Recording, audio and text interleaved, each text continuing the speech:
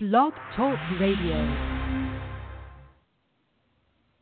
Good afternoon, everyone. Welcome to the Faces of TBI podcast series. I am Amy Zellmer, founder of facesoftbi.com and your host. Today, I have the pleasure of chatting with Joy Kieffer, who will share her late son's journey through TBI after 3 tours of duty.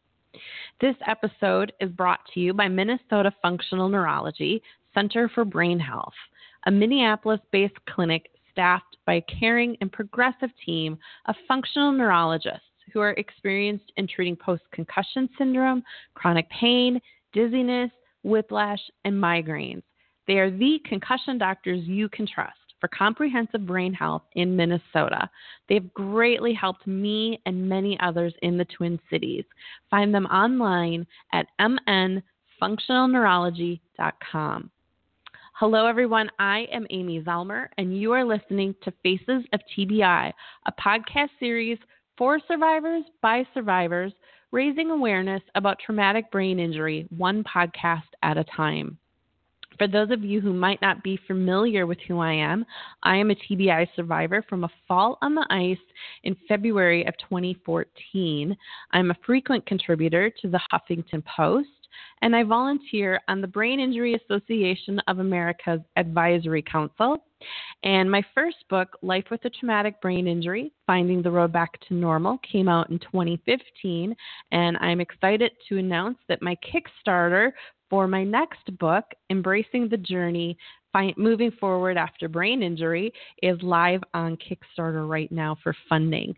So you can find out more about my Kickstarter and the podcast series at facesoftbi.com. And also be sure to check out the Brain Health Academy that I've co-created with Sue Wilson of CTE Hope. You can follow me on Twitter and Instagram at Amy Zellmer. Today, my guest is Joy Kieffer, and Joy is a lifelong educator and worked in education until she retired in 2015 to care for and serve as guardian of her son who had sustained a traumatic brain injury. She is currently employed at the Employment Services Manager in the Twin Cities for Mindshift, a 501c3 providing sustaining employment for individuals on the autism spectrum. She has 2 remaining children, Erica Ash Gibson in Kentucky and Connor Martin, a student at Marian University in Wisconsin. Her son Kevin Ash passed away January 15th in 2017 from complications due to chronic traumatic encephalopathy, or CTE, as a result from exposures to blasts during his 3 tours of duty in Iraq from 2003 to 2012. Welcome to the podcast, Joy. I am so happy to have you here. Thanks, Amy. This is a really emotional time of our life because we are quickly approaching the first anniversary of Kevin's death, and his experience, to be able to share his experience with you and the listeners is a wonderful legacy, and I appreciate it. Oh, thank you so much. And I just want to make sure our listeners know that you were on CBS's 60 Minutes this past Sunday. You were in a segment highlighting CTE and Iraq veterans. And I will be sure to get that link in the show notes so people can check that out. And I have so much, pride for you. For being able to do that 60-minute interview and, just raising the awareness of what's happening with CTE in our vets. I think they're far too often overlooked. And I'm so happy to see that you are using his legacy to shed some light on this. So I really applaud you for all that you're doing. Thanks.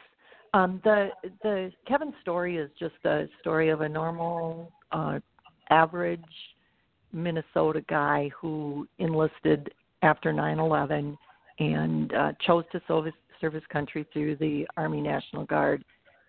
He was with the Red Bulls. He was in the infantry. He went to boot camp in 2002 and was deployed immediately out of boot camp. He came home for a couple of months and then was off to Kosovo, where he was a part of police action. He was there for not very long, a couple of months. I got a phone call at 4 a.m. No, Mom wants to get that. And he said, Mom, I just want to let you know I'm okay. And I was like, okay, what's going on? And he said, well, there was a riot in a sector, and his unit was called up to help gain control in that particular sector. So from within a couple of months of his boots on ground, he was in full combat gear for pretty much the remainder of that deployment. He came back, and within not very long, another year, he was deployed again in 2005 through 2007 in Iraq with the Red Bull largest contingency that was deployed. They were a very tight group, and he suffered many, many IED exposures. And it was a 15-month actual deployment, and boots on ground was just under a year, I think 11 months and some odd days. So when he came back from that deployment, things were not good for him. He was having blackouts. He was having some symptoms of anxiety, depression, and he was worried about it. But he did what a lot of guys do, and that was basically toughed it out and ended up being deployed again a third time. His third deployment, he was in 2011, and he served in based out of Kuwait, but his unit escorted the troops in the troop drawdown and had more exposures, but things didn't go well for him.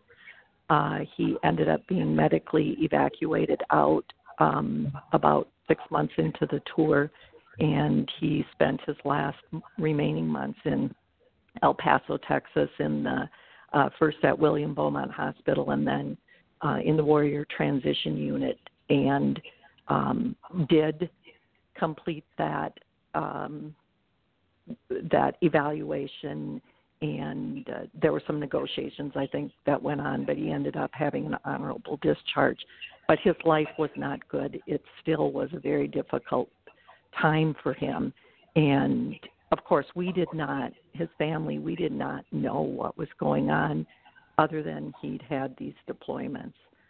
So he withdrew. I'm going to interrupt you really quick. I have a question. So, you said he had anxiety and other symptoms. Did anybody, first of all, did he go see a doctor at all? And secondly, did anyone have any indication that he was suffering from, traumatic brain injury? No. He did go see a doctor, and he did attempt to gain some service connection for brain injury, but it was denied.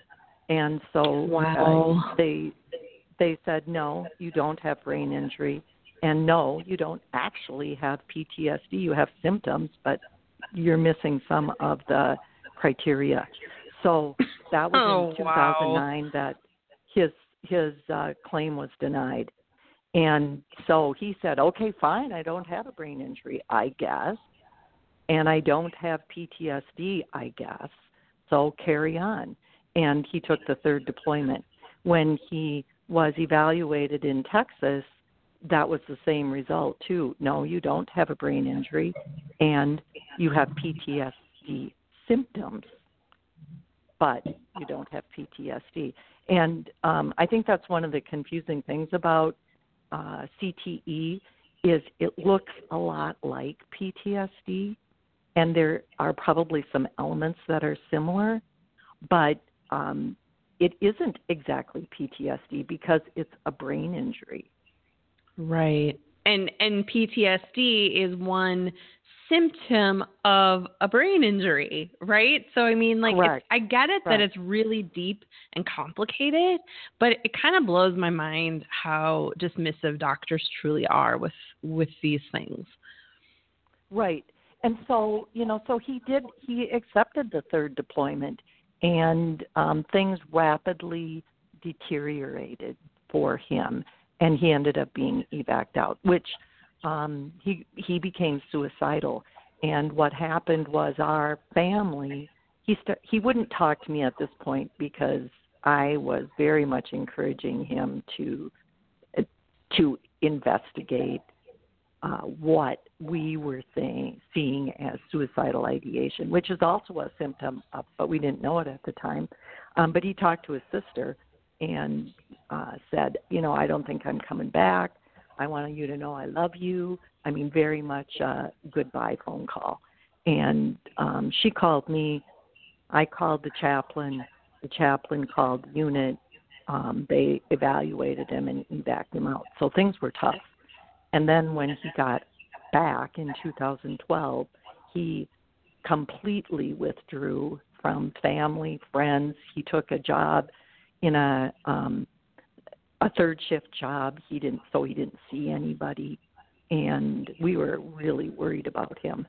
But in the spring of 2013, he started connecting with a rugby team and was playing rugby, and he was really enjoying it. And we all thought that was a good thing for him because we didn't know about CTE. We thought the rugby he was involved with a bunch of guys. He looked like things maybe were turning the corner from where he was. And in fact, on Labor Day weekend of 2013, he called me up for the first time in a long time and said, hey, why don't you come and watch my rugby game? And we had a lovely day. And then we went to the state fair together on Labor Day and had a lovely day and had dinner. We had a long talk. And I was so hopeful that things were turning the corner for him. And then on September 21st, 2013, he was in a rugby game, beautiful day, and in a very uneventful tackle, he just never came up and ended up in the hospital. And that whole series of events was very perplexing to everyone because it made no sense. Because, of course, nobody was acknowledging that he had prior brain injuries. Isn't that just unreal? I mean, so Erica had shared a little bit of this story with me prior to chatting with you, and I just my jaw just dropped. I was just like, how did it not even, he's a vet. How did it not occur to them that he may have had a brain injury? I mean, it's it's so, and that's why I'm so glad we're talking about this, and I mean, when there is this really big question mark of why isn't this patient, why are they reacting to this? And, I hope that this helps everyone understand. Exactly. And, that was the whole question. When he first went in the hospital, he was unconscious. And, the neurologist that I spoke to, within a couple of hours of the accident, said, we don't know why he's still unconscious, but he'll wake up in a few hours. Sometimes these things happen. Guys get knocked on the head, they go unconscious. But it'll be a couple hours. But every turn in that recovery process was not what anybody expected. And it went on and on. He was in a coma for a good 2 months and eventually ended up in the Minneapolis VA polytrauma unit as he was emerging from the coma. And through the emerging process, I see a lot of the things that I now know are CTE, but we didn't know them at the time, and people were just perplexed. But the answer I always got when I asked, could it be things that happened in the military? Could it be a brain injury? The response I got was, he was evaluated. He didn't have a brain injury. And I'm like, well, the blast. How about the blast? Nope. Even though he was exposed to them. It was it was very frustrating at the time. And as an educator, I heard your bio, and as an educator, my goal working with individuals with disabilities was always to ferret out a good solution. And I knew that brain injury is devastating, but you can do workarounds with a brain injury, and you can rewire the brain, but not if the brain is dying. Yeah. You can't rewire something that is dying. And go ahead. Did the doctors at any point to understand, and maybe you're getting there, maybe I'm ahead of your story, but did the doctors ever start to oh, well, maybe he did suffer a brain injury, at least in this hit in his rugby game? I mean, did they ever start coming to that conclusion? Oh, for sure. Yes, I mean, for sure. He had a brain injury from the rugby accident, for sure. But it was an impact injury. Okay, and there's a difference between the CTE development, from what I understand now. I didn't know it at the time, but an impact injury, even the research shows that when you have an impact injury, it is going to impact a portion of your brain. And that's why many people who have an impact injury can learn to compensate and overcome and function. I mean, you had an impact injury, Amy, I'm sure. Right? So you're able to compensate around that. And certainly when Kevin had the rugby injury, that's what I thought we were dealing with, was an impact injury. And I think they all thought we were dealing with an impact injury, and only an impact injury.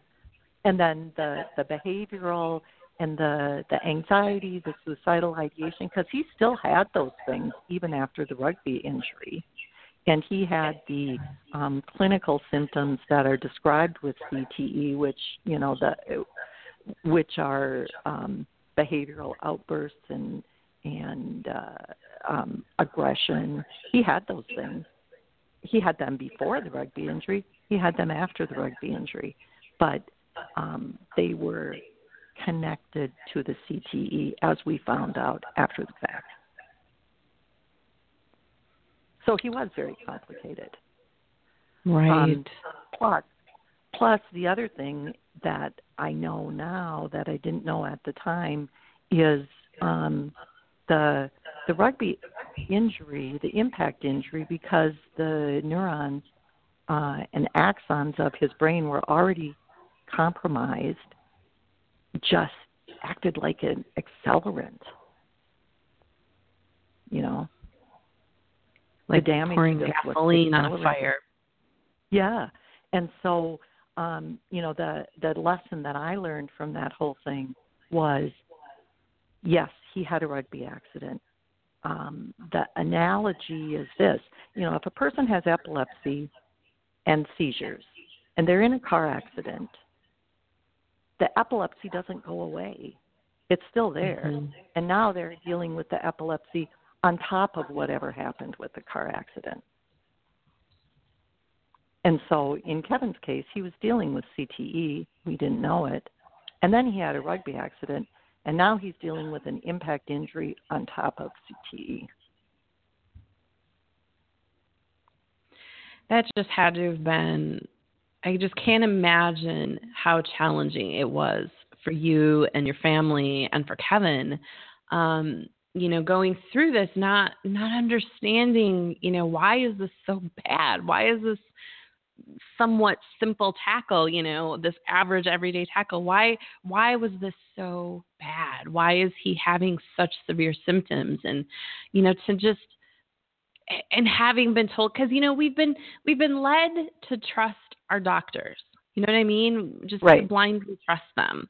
And when they're telling you, no, you don't have a brain injury, you don't have PTSD, we're believing them for the most part. At some point you start to kind of question them, but, we've just been so conditioned to believe them. And, I know for me, I kept being told, I was never really told that I didn't have a brain injury, but I was told, well, you should be better by now, or this is the best you're going to get, Right. or there's nothing we can do for you. And now knowing what I do know, it's just like, wow, if we don't continue to advocate for ourselves or our loved ones, they definitely can get lost in the shuffle. It's just, and especially veterans, I feel like, they're already dealing with things beyond our comprehension, right? They've likely seen and done things we'll never know, we'll never understand. And, then you add on top of that, if they've been in a blast, those blast injuries we're learning are just they're just so devastating on our brains. And it's just, it makes me so sad. But yet at the same time, it makes me so happy to see people like you doing what you're doing and shedding light on this. So, well, yeah, thanks. I was just going to say, so, if you want to continue, where has everything gone? How did he eventually come to pass, and where else have you gone on this journey? So, I operated based on my knowledge and my research, because I researched all along, and I was following the CTE information because as things happen, that research started coming out approximately the same time he had the rugby accident. Is when, the first CTE information that I saw was dated in 2012, about the time he got out of the military. And as I was watching all of those things, I did keep asking questions, and I kept designing things to help him compensate for an impact injury. And like designing activities and working with rehab specialists and things like I was always very musical, and as an educator, I know that you can relearn things through music. How kids learn by the ABCs by singing them.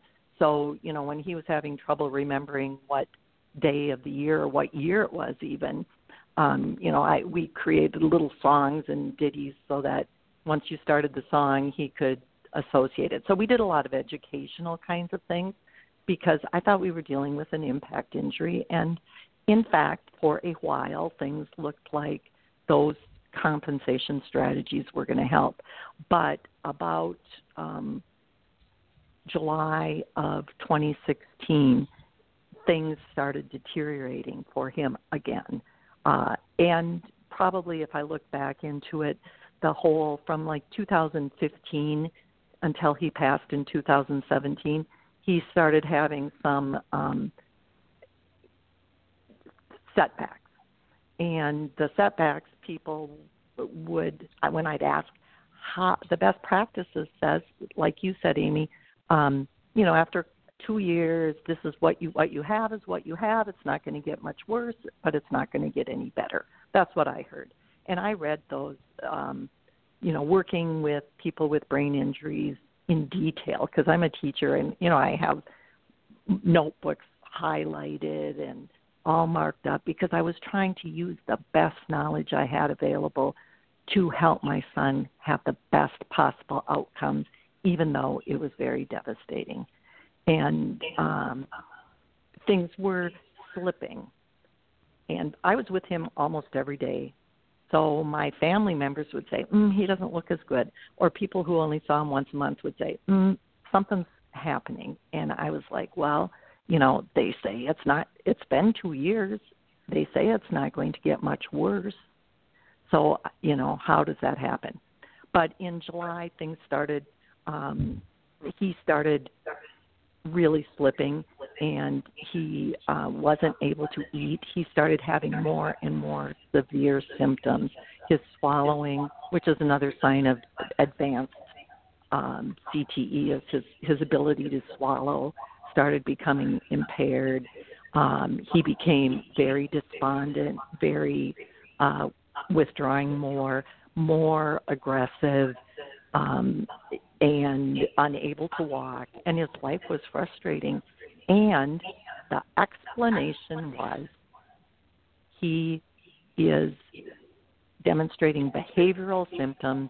They are not related to any neurological deficit or oh my gosh. Yep. And he is choosing not to eat. Oh my gosh. I'm so sorry you went through this.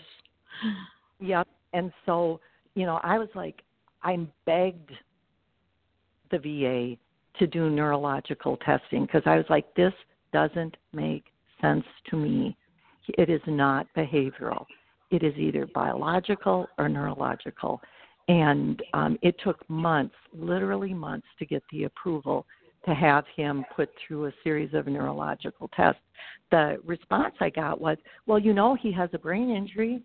And I said, yeah, I'm pretty sure I do know that. It's not responding in the way that everybody says an impact injury should respond. So something's wrong. And so I finally, a situation happened, and he was at a facility in Illinois at this time, and I got called, and I said, we need to do something. And the VA facility in Illinois contacted Minneapolis, and we ended up having him air ambulanced from Illinois back to the Minneapolis VA, where I begged to have a full evaluation, which takes about 2 weeks. And I was given the evaluation. And on December 23rd in 2016, I was told that his brain had lost significant mass and there was much deterioration, and they went over the results with me, and I said, so what does that mean? And they said, there's nothing we can do for him. And the only way he would survive is if he was on a feeding tube. And our family met, and Kevin was aware. I had a conversation with him, and as a family, we determined that he would go into hospice care, which he spent then from that point until he passed away on January 15th in the hospice unit at the Minneapolis VA. And that was the end of his life. Wow. And then you had his brain autopsied, correct? Yes, and here's the thing. He, all along, from the time he was in school, from the time he got his driver's license, I suppose, he wanted to be a brain donor, or not a brain donor, organ donor. And he was very emphatic that when he passed, that his organs would be donated. And so, once we got through kind of the shock of he's in hospice and he's not going to make it, I started asking about the organ donations because I was like, he was a healthy, he was in incredibly fit shape because his source of relief for anxiety and when life became difficult was to exercise. So actually when he had the rugby accident, he was training for an Ironman. So he was probably in tip-top physical condition compared to many of us, And he was in great physical shape. As someone said to me, oh, so it's just his brain. And I was like, yeah, well, I think that's pretty important. But anyway, when you're in hospice care, apparently your organs aren't suitable for transplant, probably because of all the medications. I'm not exactly sure what the whole rationale is behind that, but we were like, you're kidding. You can't take one of his organs. That's his dying wishes to be a organ donor. And it was like, nope, his organs are not acceptable for donation. And I said, well, then we're donating his brain. So I asked him about it, and he's like, donate my brain. And I said, okay. So I asked the people at the hospice unit, the staff there, to help me with the brain donation. And unbelievably, nobody had any idea where one would do that. And I was like, well, Boston University, the VA Boston University, is doing research. They're taking brains. And so during his final 3 weeks of life, the VA staff at the hospice unit helped me connect with the Boston University, and I did the paperwork, and we got everything set up so that when he passed, his brain would be donated. And I have to say, watching the 60-minute segment when they go into the brain bank, the freezer full of brains, I was like, oh. I was like, wow. I mean, on the one hand, it's like super cool. It was cool, but I had not seen his actual brain tissue results because I didn't really want to see it. So I saw them for the first time on the 60 Minutes episode too, and it was heart-wrenching. Yeah, I'm sure that was very emotional for you to watch that. Right. But what has come of all this, you donated his brain, and you have started the Kevin Ash Foundation. Well, it's not actually a foundation. It's a legacy. We do not have a family foundation, but what we do is what our choice as a family was to do a legacy, which means I work with other foundations that currently exist, and all I ask, is that it's the Kevin Ash legacy. And so the Concussion Legacy Foundation uses that terminology, and other organizations that I've been connecting with use the Kevin Ash legacy because his legacy is information and awareness, and hopefully the ability so that we have more people who are willing to donate their brains so that we can get better information and ultimately find a way to prevent this kind of disease and to stop it when it has started, and for sure to have some more effective treatments and not just, I'm sorry, your brain is dying, you will die. Yeah. Yeah, and I signed up, I'd say at least a year ago. I am a donor on the Concussion Legacy Foundation on their website. So I got my little kit in the mail with my card, and, I've let my family, because, the important part is you have to let your family know that this is your wish. Right. Right. So that they're able to to do the connection when the time comes. But I feel it's really important. My injury was, a simple fall on the ice. I'm just an average person. I'm not, an NFL player or a veteran, but I think that there's a lot to be learned from all of our brains and finding those connections. And I think that will lead to discoveries. And that's just so important. Yes. So this is his legacy, is the opportunity for his story to get out and for people to understand that, information is power. And I believe that we can find a way so more people don't have to go through this horrible experience. Absolutely. Well, Joy, thank you so much for sharing your story, for being here today, for being part of the 60-minute segment. I mean, it's just so amazing the things that will come because of this.